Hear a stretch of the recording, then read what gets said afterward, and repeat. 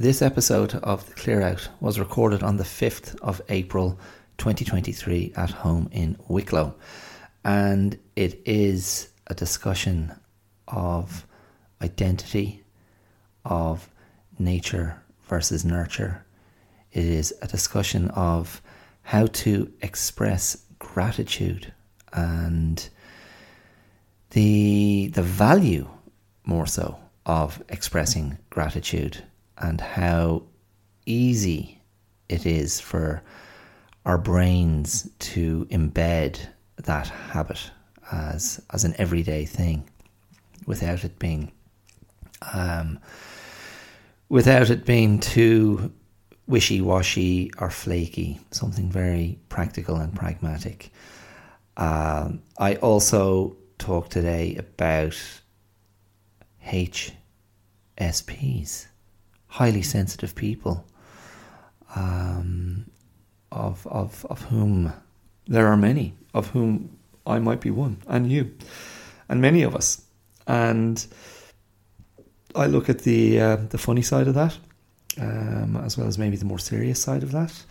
And I conclude today with some very, very strange behaviour. It's very strange consensual behaviour that you might find a bit confronting. And I'm not going to give that one away. That's at the very end. So that's something to look out for. And maybe be a bit wary of. Okay, so that's it. That's what's coming up. And I'll see you around the corner. Cheers. Ooh, not gonna change my mind. Leaving the dream behind. Keep my moji inside. Hi, my name is Dara Clear, and you're listening to The Clear Out. You're very welcome, and I hope you're well. How's it going? How's your week been? Or how's your life been? Do you ever think about that? Do you ever put your wellness into a lifelong context and go, this is how my life has been until now? Things are looking up. I'm on a downward trajectory. It's funny. I was playing football, as in soccer, the round ball game, an AstroTurf game. So what were we? A 6-a-side, a 7-a-side, a 6-a-side last week, and it's mostly guys in their maybe the youngest grown-ups there. They might be late 30s, so mostly 40s, early 50s, that sort of age group. Very friendly game, and this game, I got invited to this game by a friend, an actor I worked with many years ago. Hi Russell, if you're listening. I only give shout outs to people who I think do occasionally listen. But anyway,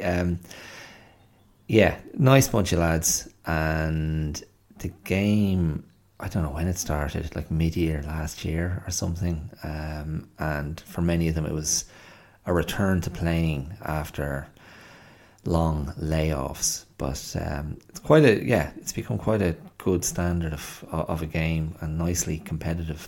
But one of the guys brings his son when we're short a player. Now his son is only 12 or 13, but he's 6 foot or more, and a very skillful little ball player.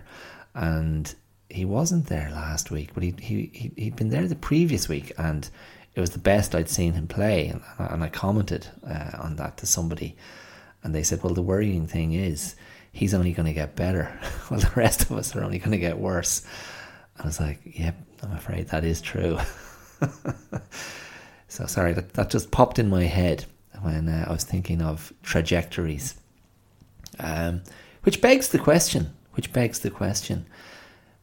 what upward trajectory is there, is present, is palpable as you get older? Do we get more relaxed? Do we care less? Do we sweat the small stuff less? Is there an upward trajectory on the acceptance index. I mean, that's what I aspire to personally. I want to get calmer and more accepting, which is not to be. I'm not making that an equivalent of complacency. So yes, not to be equated with complacency, because that's a very different beast. Complacency is not caring, not being concerned, and I think that's very different to acceptance. Or maybe that's just semantics.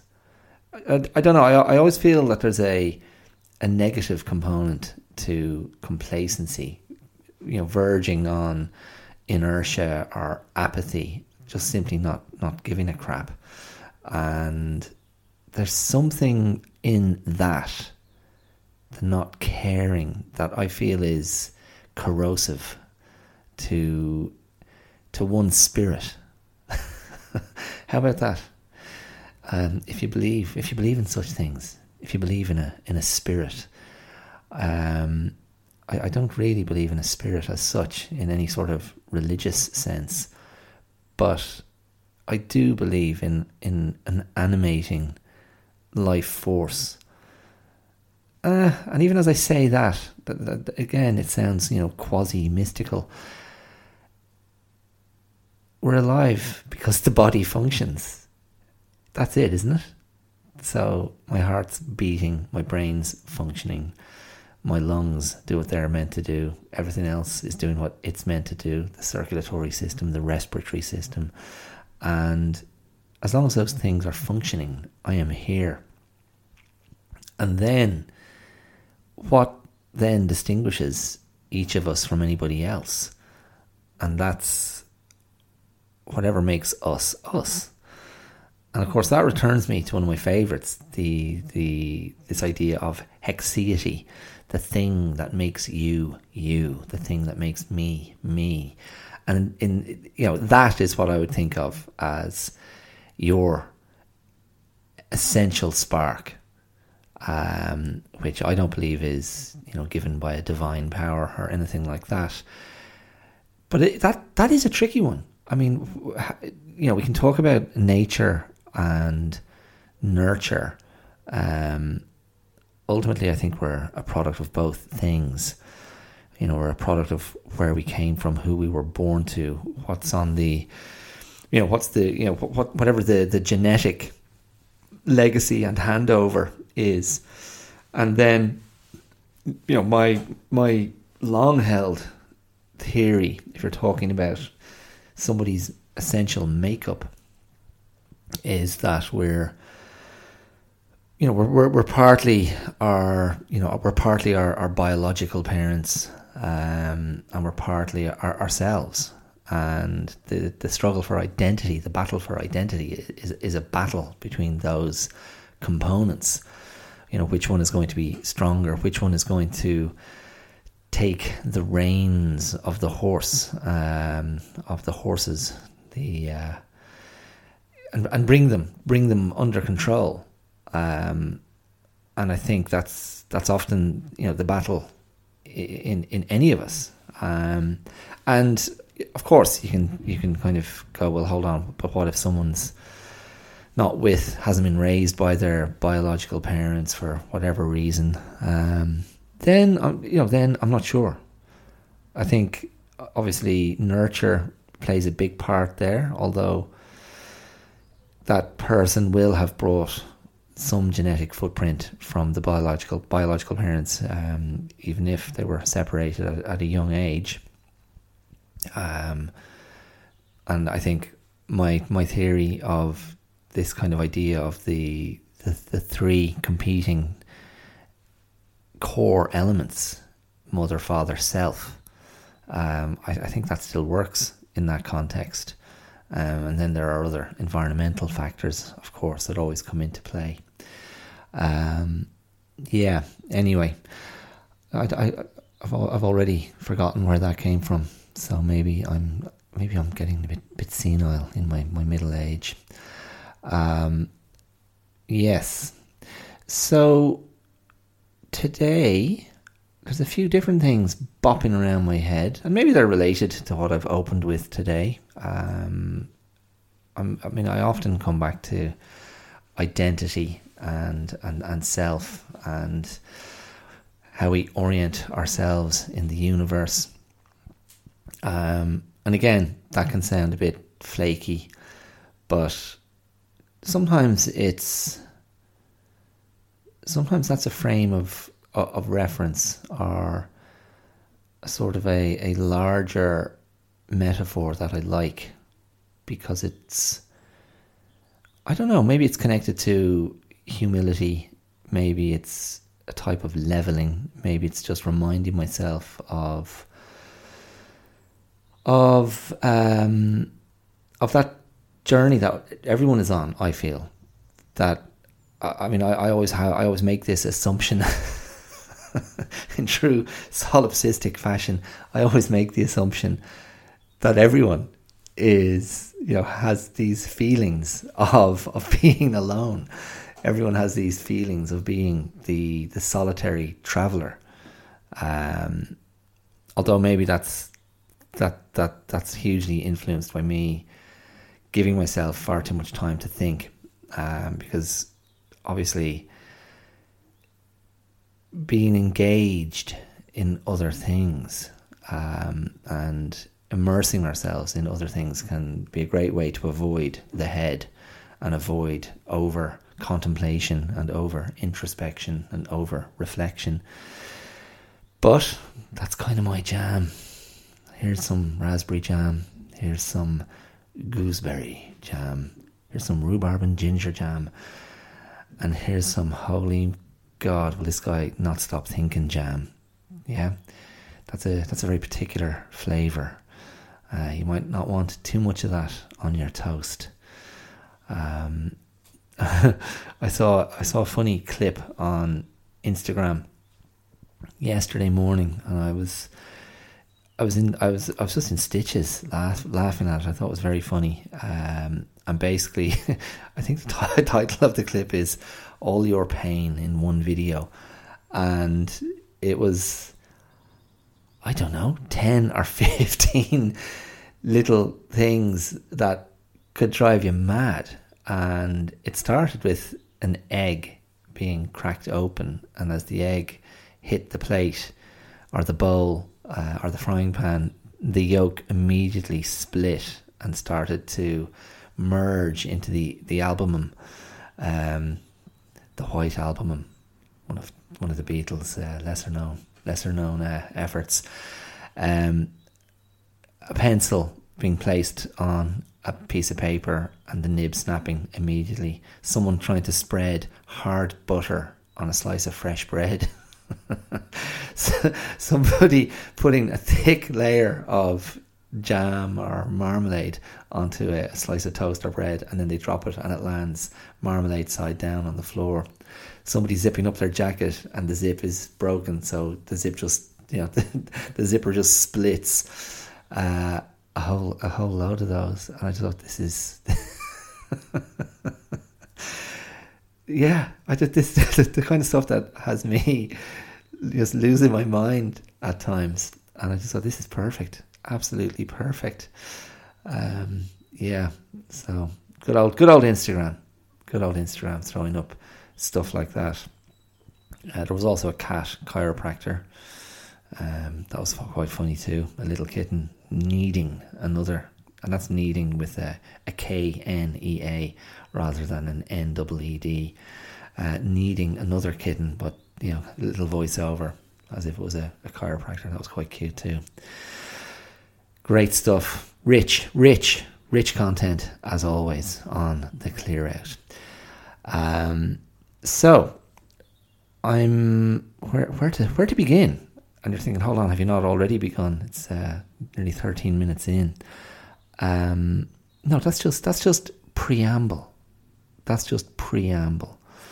Maybe I'll start with an expression of gratitude, okay? And this is not join me while we say thank you to the universe. It's not one of those. It's a direct thanks to, I have a new patron, I want to give a shout out to Kay, a listener from America, I believe, who became a patron of the podcast last week, and she reached out to me with a very nice message and had actually come across me because of one of my stories that I wrote for Aura, the sleep and wellness app. Aura, can you feel my aura? And yeah, it was a lovely thing to receive. And funnily enough, she had become a patron just before the release of last week's episode, where I explicitly I had a call to action, which was, become a patron, support this independent effort as I close in on 100 episodes and 2 years of work on this thing, because I could really use the help, and I'd really appreciate the help, and it's a validation. And it's an acknowledgement of the effort that goes into this, and it's an acknowledgement that you, if you become a patron, believe that the effort here is worthwhile. So there you go. That's a callback to last week's episode. But anyway, this Kay became a patron before that episode went out and sent me a very nice message, and it was great. And it came at a good time. It kind of gave me a little boost. I was like, all right, nice, cool. Because this is not somebody who knows me. This isn't a friend or a family member.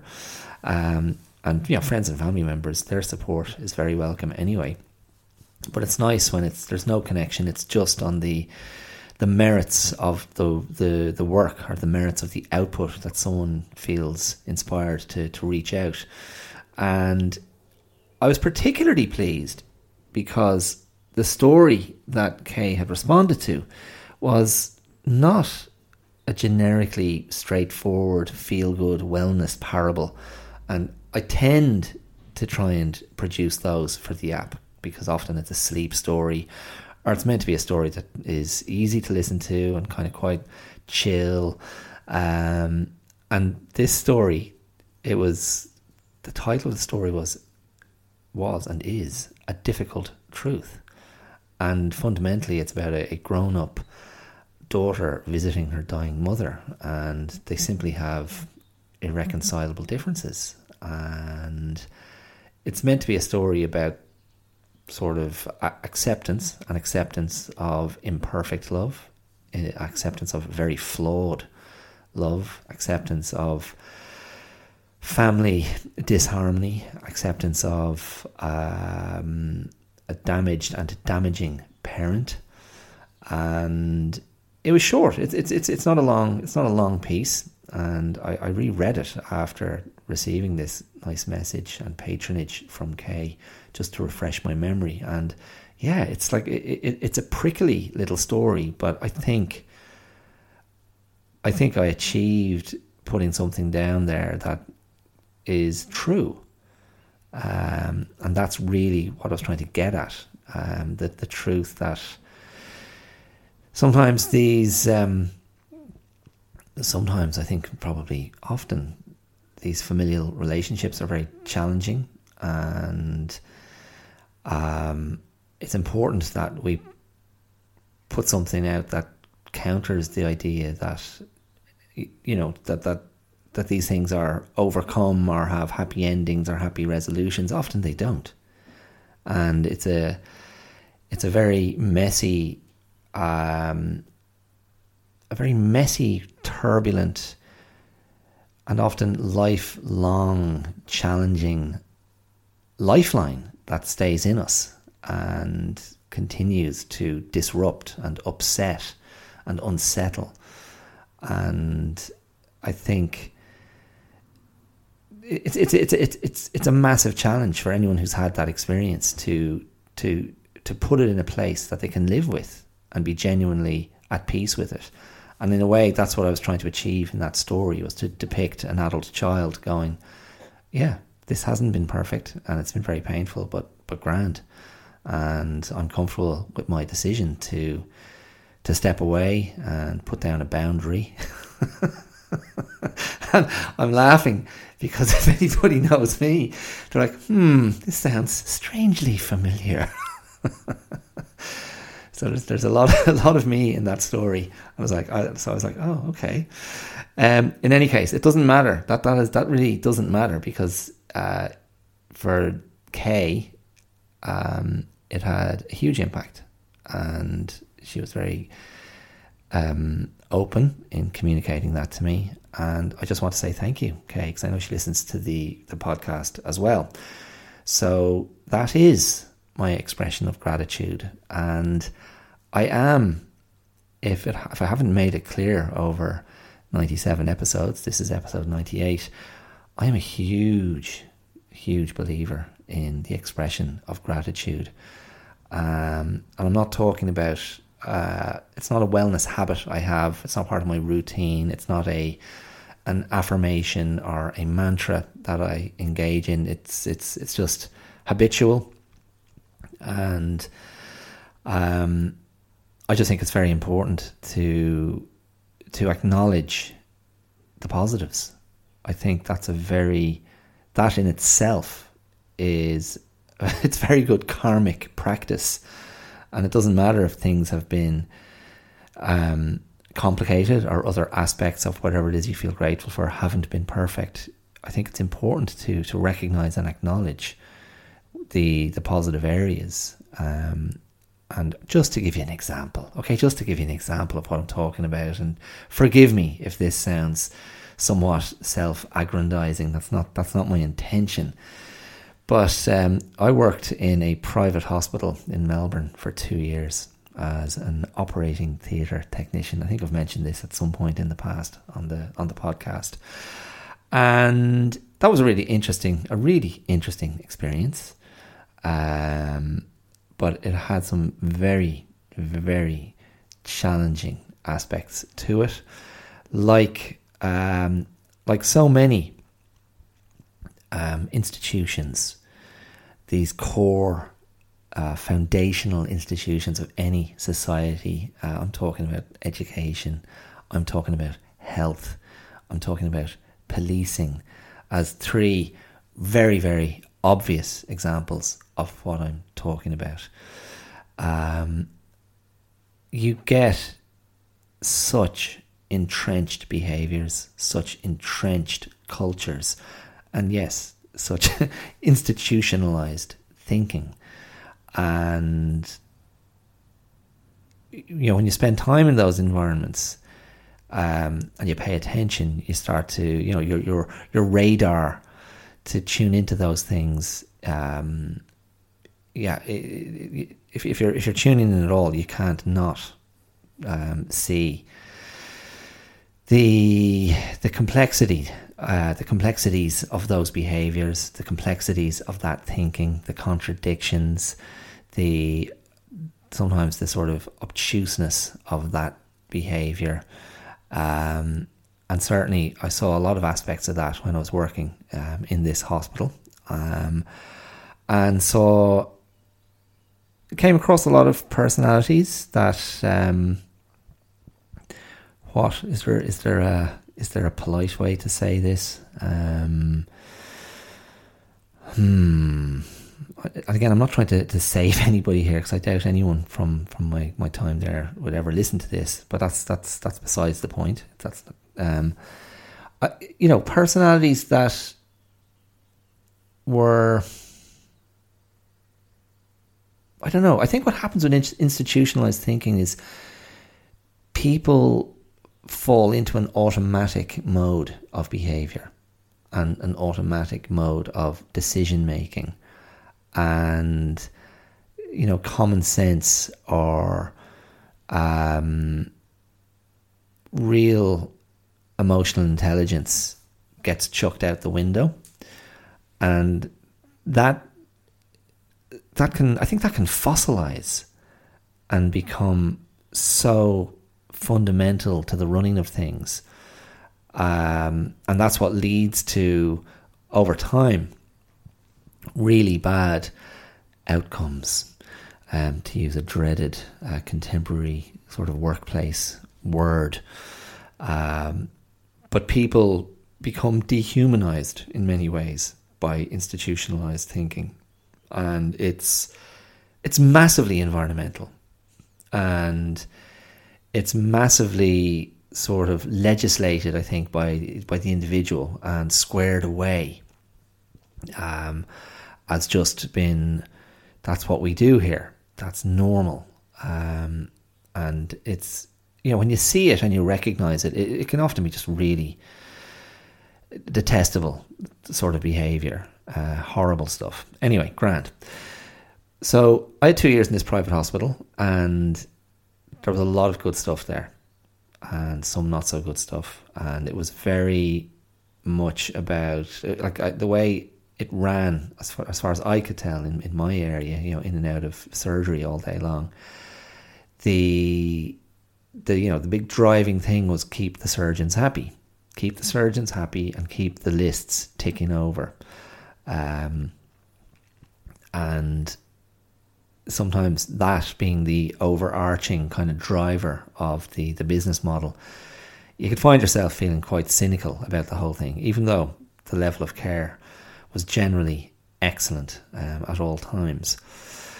But I couldn't wait to get out of there when I had an opportunity to leave. And again, I had never any desire to work in healthcare. That was just, I needed a job, and my brother-in-law was a nurse there, and he was like, look, you'll be able to get in there easily enough. They're always looking for technicians, and they'll train you on the job. Grand. So I went in, and it was fine, and it was all very interesting until it just wasn't, and I was happy to leave. And that I left around, it was the year my daughter was born, 2013. But I did feel, as much as I was delighted to get out of there and get away from certain personality types and certain kind of cynical management figures, and people who were very much an example of that sort of institutionalized thinking I was just talking about. There were loads of people who were just brilliant, and certainly people who were very helpful to me, and people who treated me very well, and helped me get educated to a huge extent in that area, having had no exposure to that world before. And I just felt the right thing to do here is just to acknowledge that and send, I can't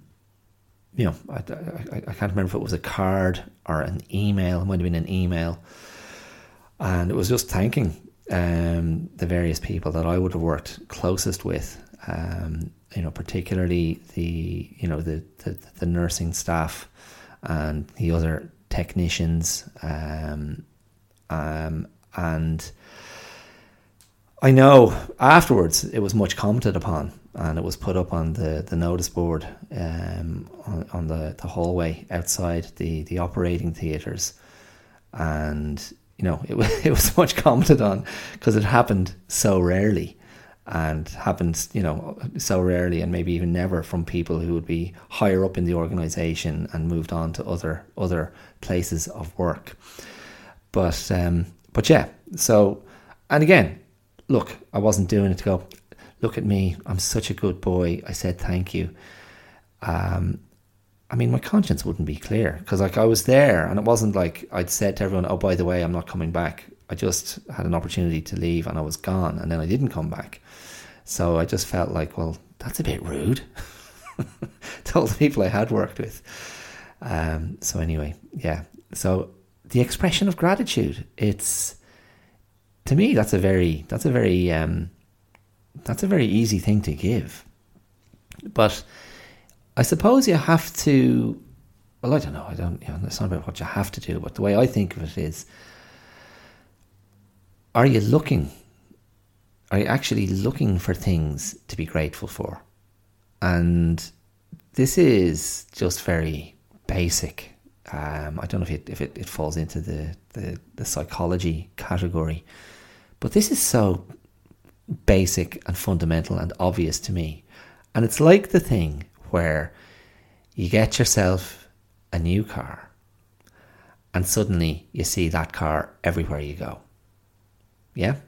Do you know what I'm talking about? Or you get yourself, I don't know, it could be anything, couldn't it? You get yourself a new phone. I don't know what, a new bicycle, and you start to see it everywhere. So It's when you've alerted your brain to the presence of something, the existence of something, and turned your brain's attention to that thing. It's like your brain is this well-trained dog. It's like Pepper, my dog, our dog, the family dog here at #blessed. And when she's on a mission, her focus is unbreakable. And this is, Pepper's a sheepdog, so it's in her breeding, it's in her nature. And when she's on a mission to not track, because they're not hunting dogs, but they're watching dogs. They're watching shepherding dogs. And yeah, she's hilarious. Like once she's like, this is what I need to be looking at, bang, eyes are locked on. So even in the morning when I go out currently into the backfield to do my stuff, and Pepper comes with me, and I throw this big ring for her, which she, basically it's a 45-minute session of fetch while I'm trying to do my stretches and Tai Chi stuff. And all her normal affectionate behaviour is set to one side because she's in work mode, and all she wants to do is get that ring, bring it back, get that ring. So, and even if I manage to grab her, to give her a cuddle or a pat, she is trying to get away from me because she's got a job to do. And so I think, to go back to what I was talking about, this idea of what are we looking for? And I think the brain needs virtually no prompt at all to latch on to, this is what I should be looking at. And so I think that's the exercise, because I think we're very good we're very good at being aware of what we don't like. We're very good at that. Very good at going, these are my wounds, this is my pain, this is my resentment, this is what I'm annoyed about, this is who I'm angry with, this is where I feel let down, this is where life hasn't been kind to me. And if we're overly focused on that, I think we forget, or we overlook, or we neglect what is here, and what is positive, and what is, in my framing, what is life-giving. And I think that's a really important thing, to go, all right, cool, brilliant. I need to acknowledge that. And the acknowledgement of that, I think it's like, it's a form of illumination. It's a form of, it's like switching on a light and going, there you go. I see you there now, and you're more visible to me. And that's nice. No? I don't know. That maybe that sounds a bit naff. Anyway, look, grand. I'm going to move on. Gratitude. So yeah, just have a quick, just maybe take that away and think about that. What are you grateful for? Is there something you should acknowledge? Is there someone you should acknowledge? Because I think this idea of paying it forward, I suppose, it can be very meaningful. It can be very meaningful to other people. And I think we can really underestimate the impact that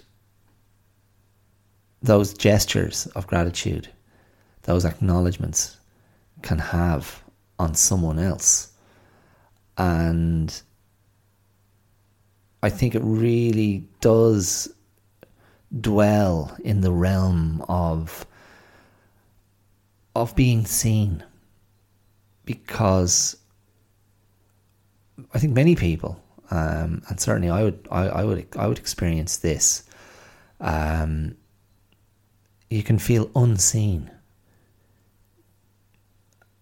that deep interiority, however that manifests itself, and it's deeply personal, deeply internal, deeply private, and often maybe deeply uncomfortable, and connected to those very vulnerable parts of ourselves. And yet, I think for a lot of people, I think there's an instinctive emotional intelligence in us that understands this stuff kind of needs to be shared or needs to be seen, because that will alleviate the sense of anguish, the sense of isolation, of aloneness. But I don't know. Maybe that's a very male thing as well. I'm not sure. But I don't know if I really truly believe that. I mean, I just think it's an everybody thing.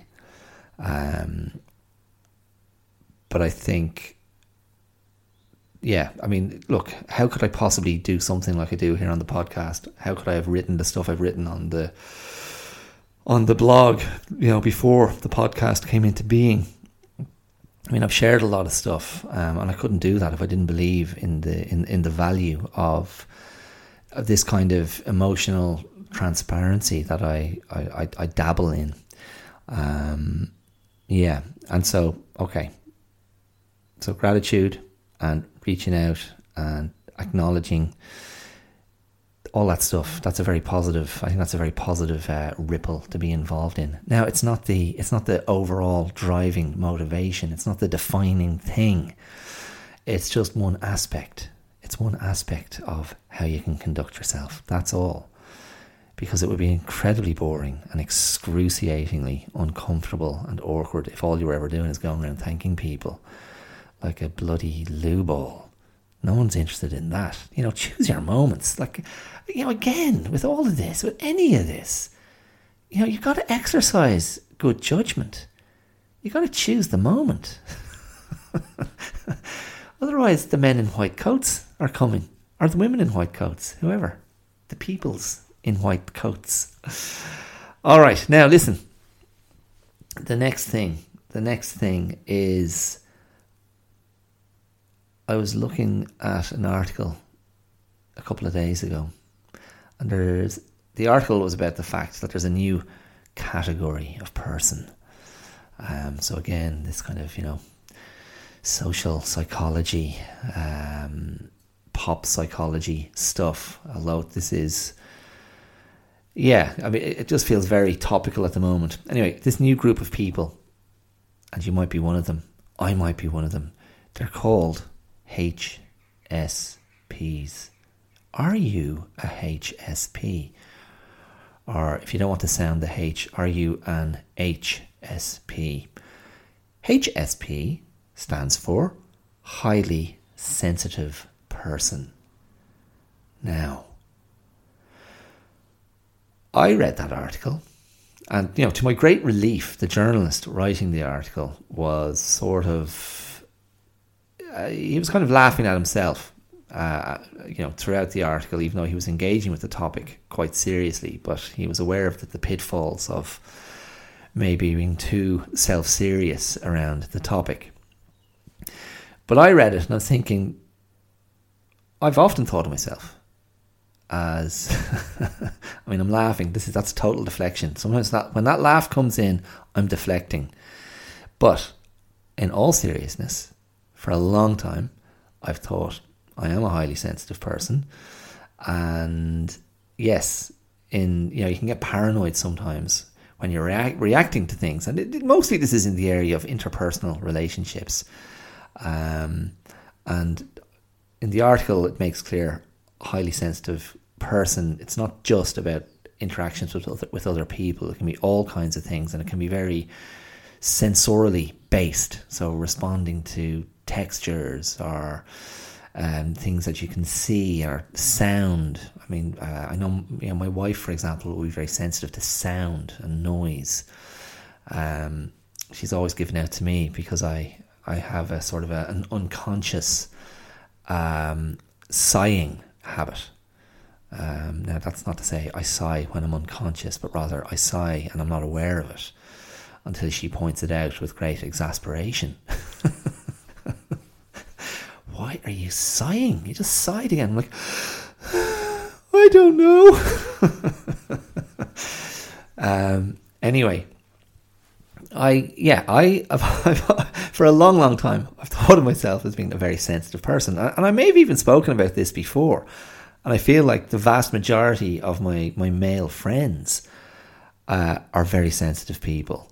And I've always been drawn to the sensitive personality type. And probably fundamentally, I'm talking, maybe you could conflate sensitivity with empathy.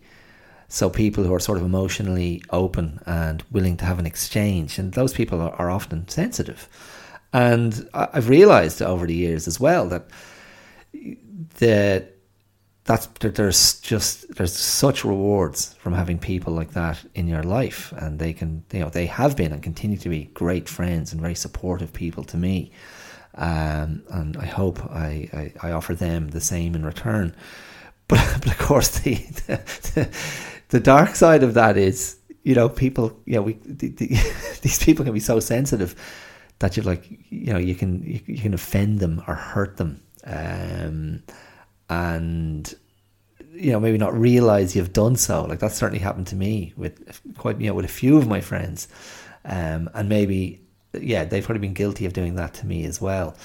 And then that tests well, okay, sensitivity is all well and good, but can you negotiate the successful repair of highly sensitive friendships, and grown men clutching their pearls going, oh, I can't believe you said that thing to me. Luckily so far those friendships are all very much intact. Look, I was thinking in relation to this highly sensitive person thing, my default assumption is that we're all sensitive. Now, I'm not sure what you make of that. If that is to you very self-evident, because again, I just think, of course, the human animal, it's a sensitive animal, and one of the things we're most sensitive to is other people, and I think on a very fundamental level, that is, it's a hardwired animal impulse that is about self-preservation and self-protection, and it's having an incredibly sensitive radar to danger and threat, and of course, if you're going back through the history of evolution and you're going back to cavemen or whatever, those sensitivities would have been directed at very obvious predators, very obvious dangers in that time. Watch out for that woolly mammoth. I don't think it has good intentions. It's going to step on me and kill myself and 5 other guys with one step. Watch out for that saber-toothed tiger. I think those teeth are trying to tell me something. But over our evolution, we're now in a stage of human behaviour where the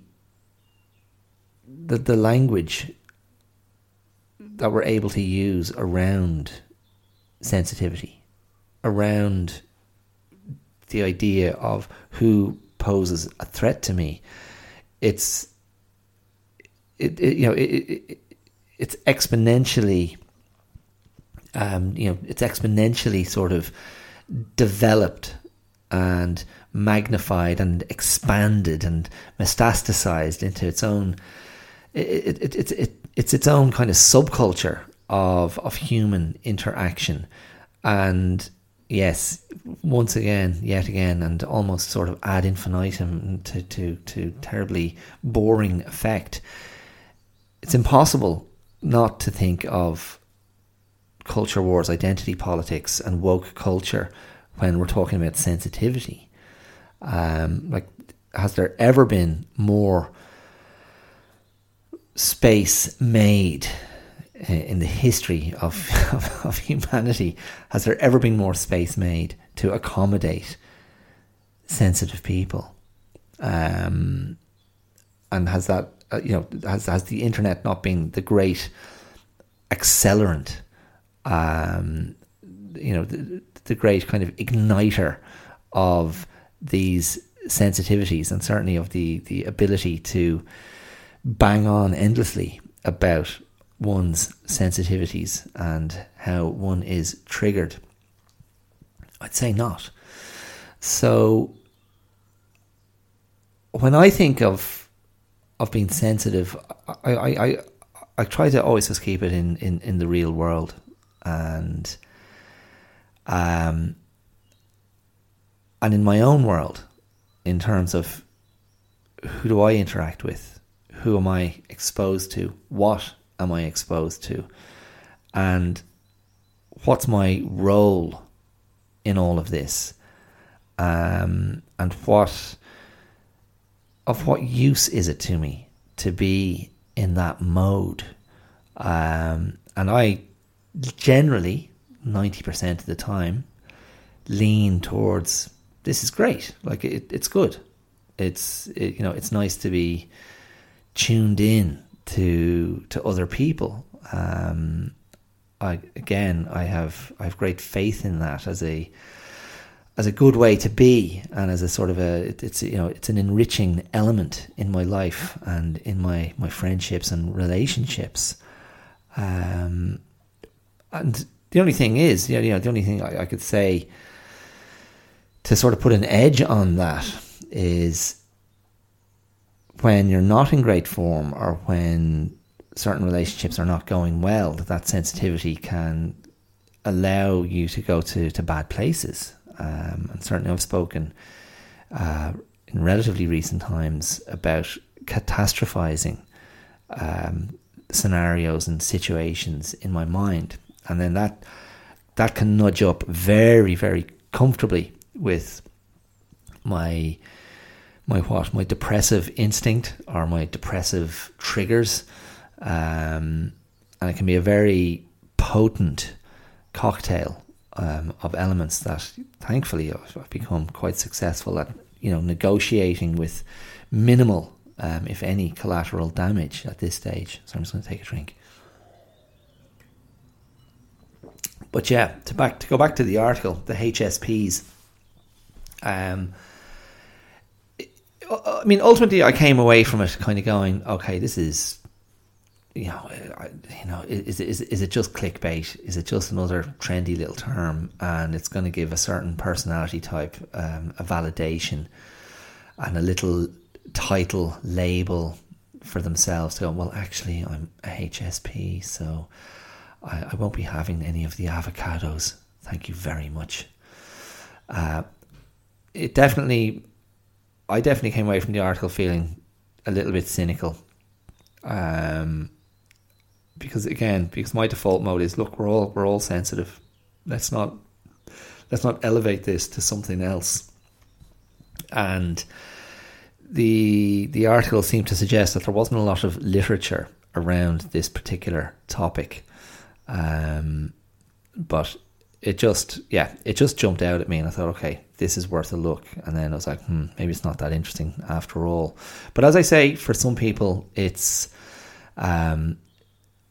and again, the picture that was painted from the article was highly sensitive people on a certain level find the world unbearable, unbearably challenging and difficult, and can be left in tears by many, many different things, and many different memories. To me, that's an unsustainable way to be.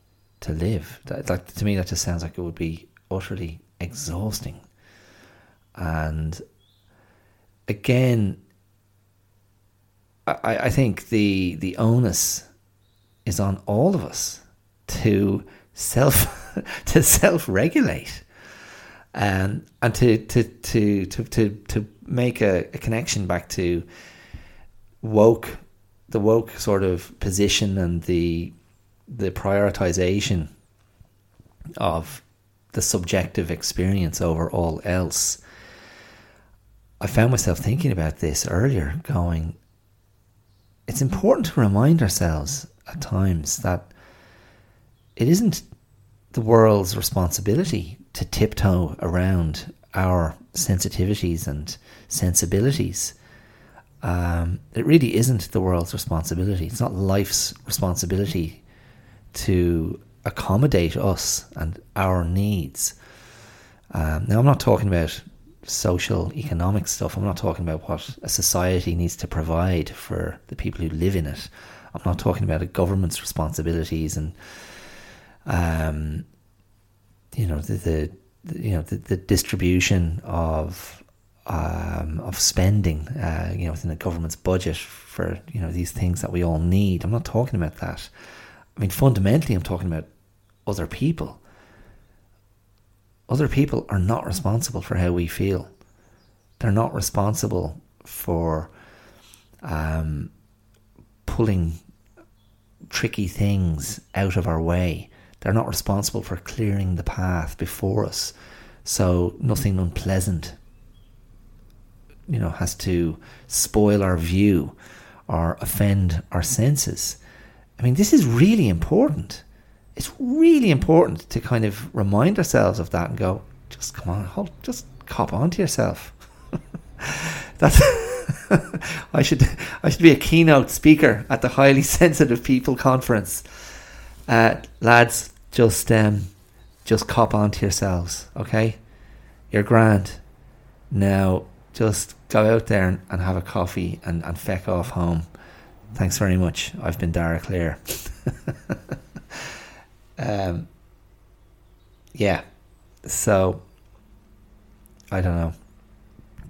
It's so much is on us to work it out for ourselves. I really believe that. I mean, again, this is like, I always go back to kind of, the median. Like, there are extreme situations. There is extreme life experience, trauma, etc. That stuff needs to be worked on with the help of others, with professionals.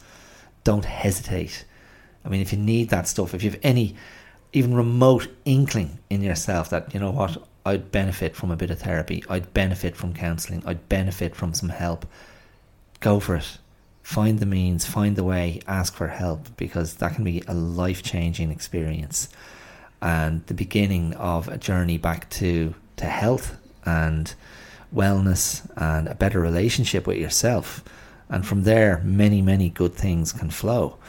But barring those needs, and barring a roughly not too bad situation, it's on you. It's on you to look after yourself, and don't expect other people to do it for you.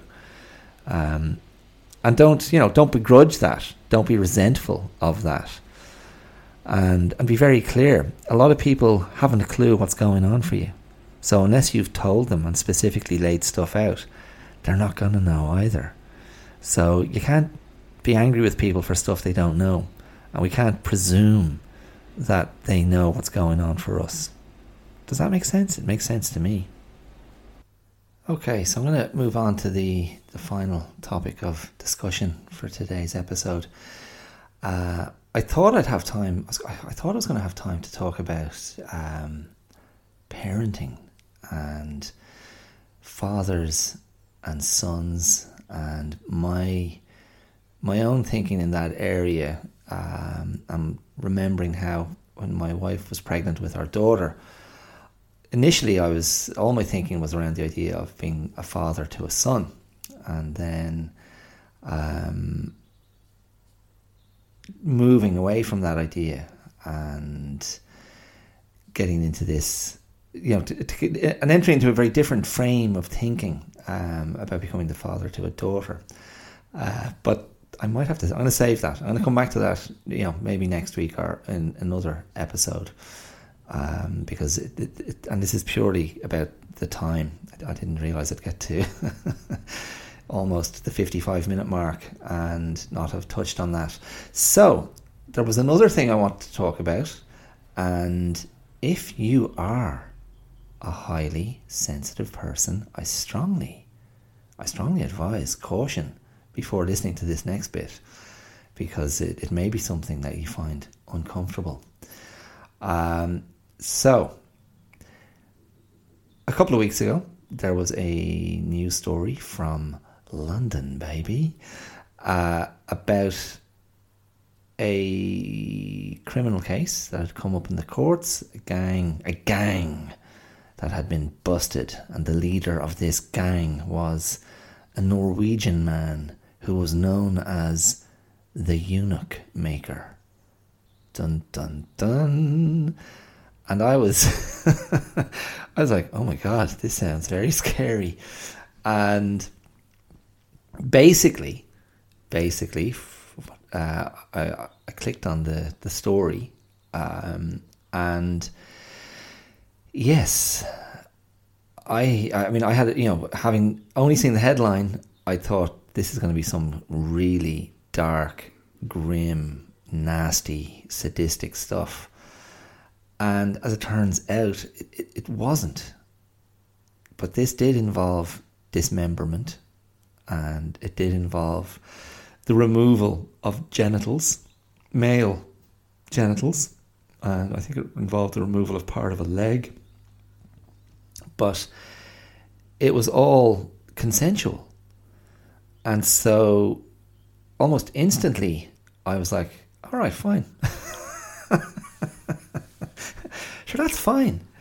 No one was torturing anybody else. This was all consensual, willing adult participation in a very strange cult of behaviour revolving primarily around the removal of male genitals.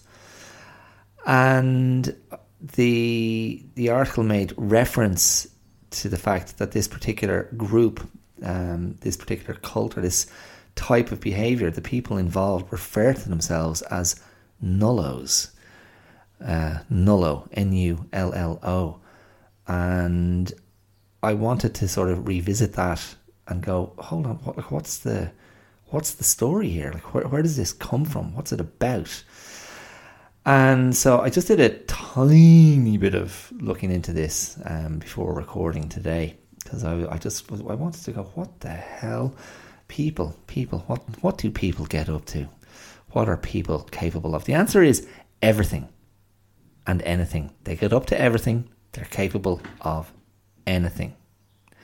And nullo, I've learned, is short for genital nullification. Okay? Genital nullification. I also found out that nullos are also sometimes called, or refer to themselves as, smoothies. What do you think of that? So I thought, a smoothie was something healthy I like to drink. But apparently it's something else as well. Now, when I read that, smoothie, I instantly thought of Barbie and Ken and children's dolls, because they are invariably smoothies. And I thought, is there some kind of thing about that? I want to look like Ken, I want to look like Barbie, and I want to be a smoothie and have no apparent genitals.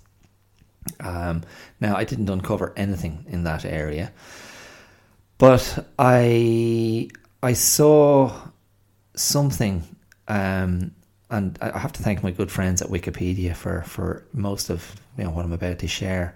I saw something called Skoptic syndrome. Skoptic syndrome. So I clicked on that because I thought, okay, well, this sounds promising. It might get us to the heart of the psychological inclination that's involved here, the psychological disposition. And Skoptic syndrome is described as a desire to be a eunuch and the desire for gentle nullification. And it's often connected to feelings of guilt and shame around the sexual urge, which, and this is interesting because it recalls George Orwell's thing I was talking about last week, and where he was saying, the sex urge and the orgasm will no longer exist in a fascist totalitarian state. But in any case, that's the Skoptic syndrome. And it's like, okay, fine. So what does Skoptic mean? And Skoptic comes from Skoptsi, which is, I think, Skoptsy,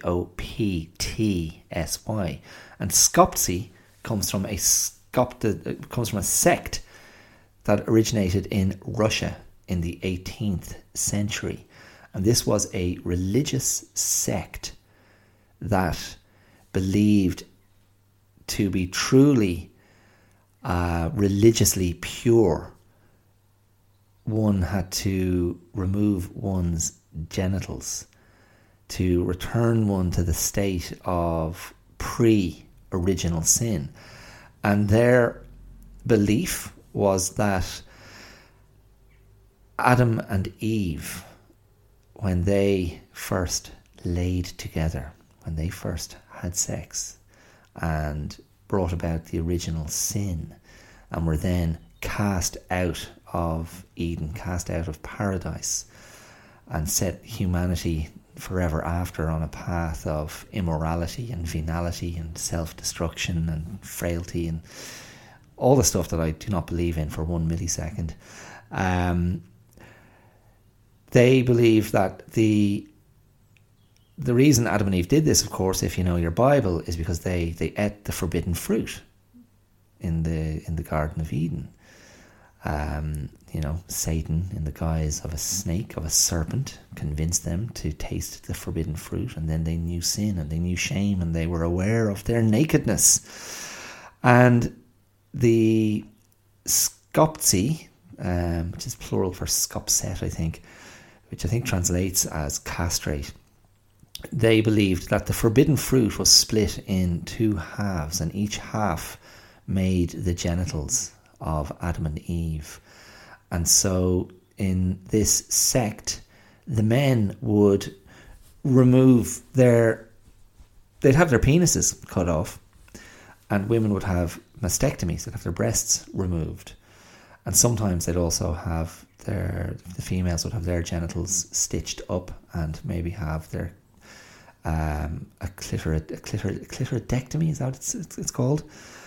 And this was done, I read, without anaesthetic. Sometimes the men would also have their scrotum and testicles removed, and they had a term for this. The Skoptsi, and again, I'm going to read this directly from. I'm just kind of scanning the Wikipedia page now. These people, they refer to themselves as the white doves, and they what they felt they were doing was removing or eradicating original sin. And once this act of disfigurement or removal, however you want to put it, once it was done, they referred to it as a type of seal. So the lesser seal on a man was when the testicles removed and the penis remained, and the greater seal involved the removal of the penis, or even both penis and testicles. So a lesser seal and a greater seal. And yeah, amazing stuff. And it was all about, preventing ejaculation, preventing the flow of semen. And apparently during the operation, as I said, not without anaesthetic, they said the phrase, Christ is risen. And this went on for years and years. And again, according to Wikipedia, it reached the peak of its popularity in the early 20th century. But then I did see something that I thought was quite funny. By the mid-1800s. Yeah, here's a good one. Like I thought this was interesting. I feel like there's a Monty Python sketch in this. By the mid-1800s, the sect was reported as having 5,500 members, so nearly 4,000 men and about 1,500 women.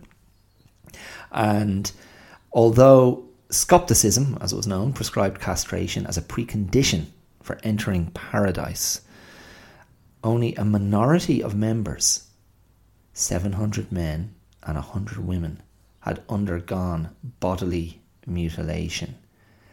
And for some reason, I thought that was very funny. I just had this image of all these these kind of devotees, members of the sect, going, yes, we believe in this. But then when the blades came out, or as I read here, the red hot irons, they're like, yeah, look, actually, I have a thing, so I can't do that today. And so the the vast majority of members had their members intact, so to speak. I thought that was amusing, and it also tells me here a book that I've read a couple of times, Dostoevsky's The Idiot. Until today, I had no sense that I'd ever heard this word before, but apparently in The Idiot, Dostoevsky refers to the home of one of the central characters, Rogozin. So Parfen Semyonovich Rogozin, his home is rented to Skoptsi tenants. So there you go. So it was obviously a very known thing.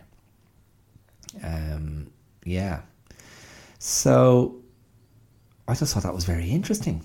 Very interesting indeed. Nullos, smoothies, Skoptic syndrome, lesser seals and greater seals.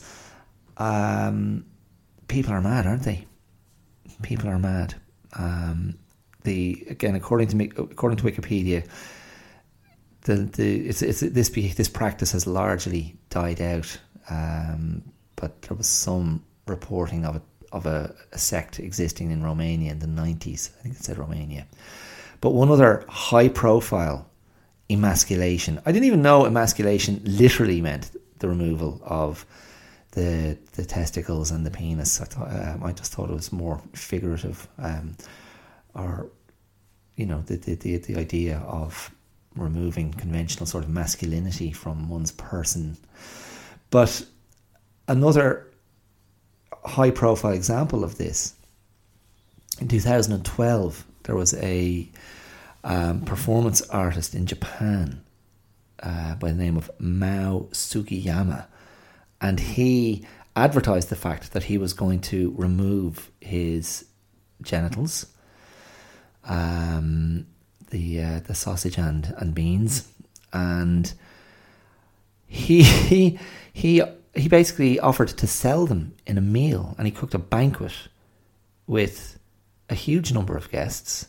70 guests who each paid £160 sterling to eat his cooked genitals. And I read that he was charged for indecent exposure, and not for cannibalism. Well, he didn't eat his... maybe he did eat his own stuff. But I read that cannibalism was legal in Japan. And then I did a search saying, why is cannibalism... I was very indignant. Why is cannibalism legal in Japan? And I found articles going, this is completely untrue. Not what the guy did, but it's untrue that cannibalism is legal in Japan. But there you go. I mean, yeah. Look, I don't know. I mean, why am I sharing this with you other than, is that not fascinating? Is that not very interesting? Is that not wild? Yeah. I mean, best of luck. Best of luck to those people. I wish them well. There's probably a much larger and far more serious discussion to be had around that idea of shame, guilt, the sex urge. But this seems to exist in its own little enclosed world. And I tell you what's very interesting, and when we talk, you hear me bang on about the internet and the deluge of information, and you're dealing with something very niche when there's actually very little information out there about it. And certainly this genital nullification and Skoptic syndrome falls into that category of there. Actually, I didn't find a huge amount there online. But again, maybe I'm not the greatest researcher in the world. Okay, so look, I'm going to leave it there. I think that's, I don't know what note that is to leave it on, but I'm leaving it there. And I'm not going to be signing up for any Skoptic sects anytime soon. So thank you for listening. I hope you found this diverting, engaging, interesting, amusing perhaps in places, concerning and horrifying in others maybe. As always, you can throw me some love on social media. Go to the links wherever you're listening to this. And if you do want to become a supporter of this podcast, you can do so using either the supporter link for a one-off contribution, or you can become a patron of the show using the Patreon link. That's patreon.com/theclearout. And anything you can give, any comment you can leave, any sharing or rating you can do, I would greatly appreciate. And I will express my gratitude, because you know how I feel about that. Okay, that's it. Take it easy, mind yourselves, stay safe, and I'll talk to you next week. All the best. See you. Bye.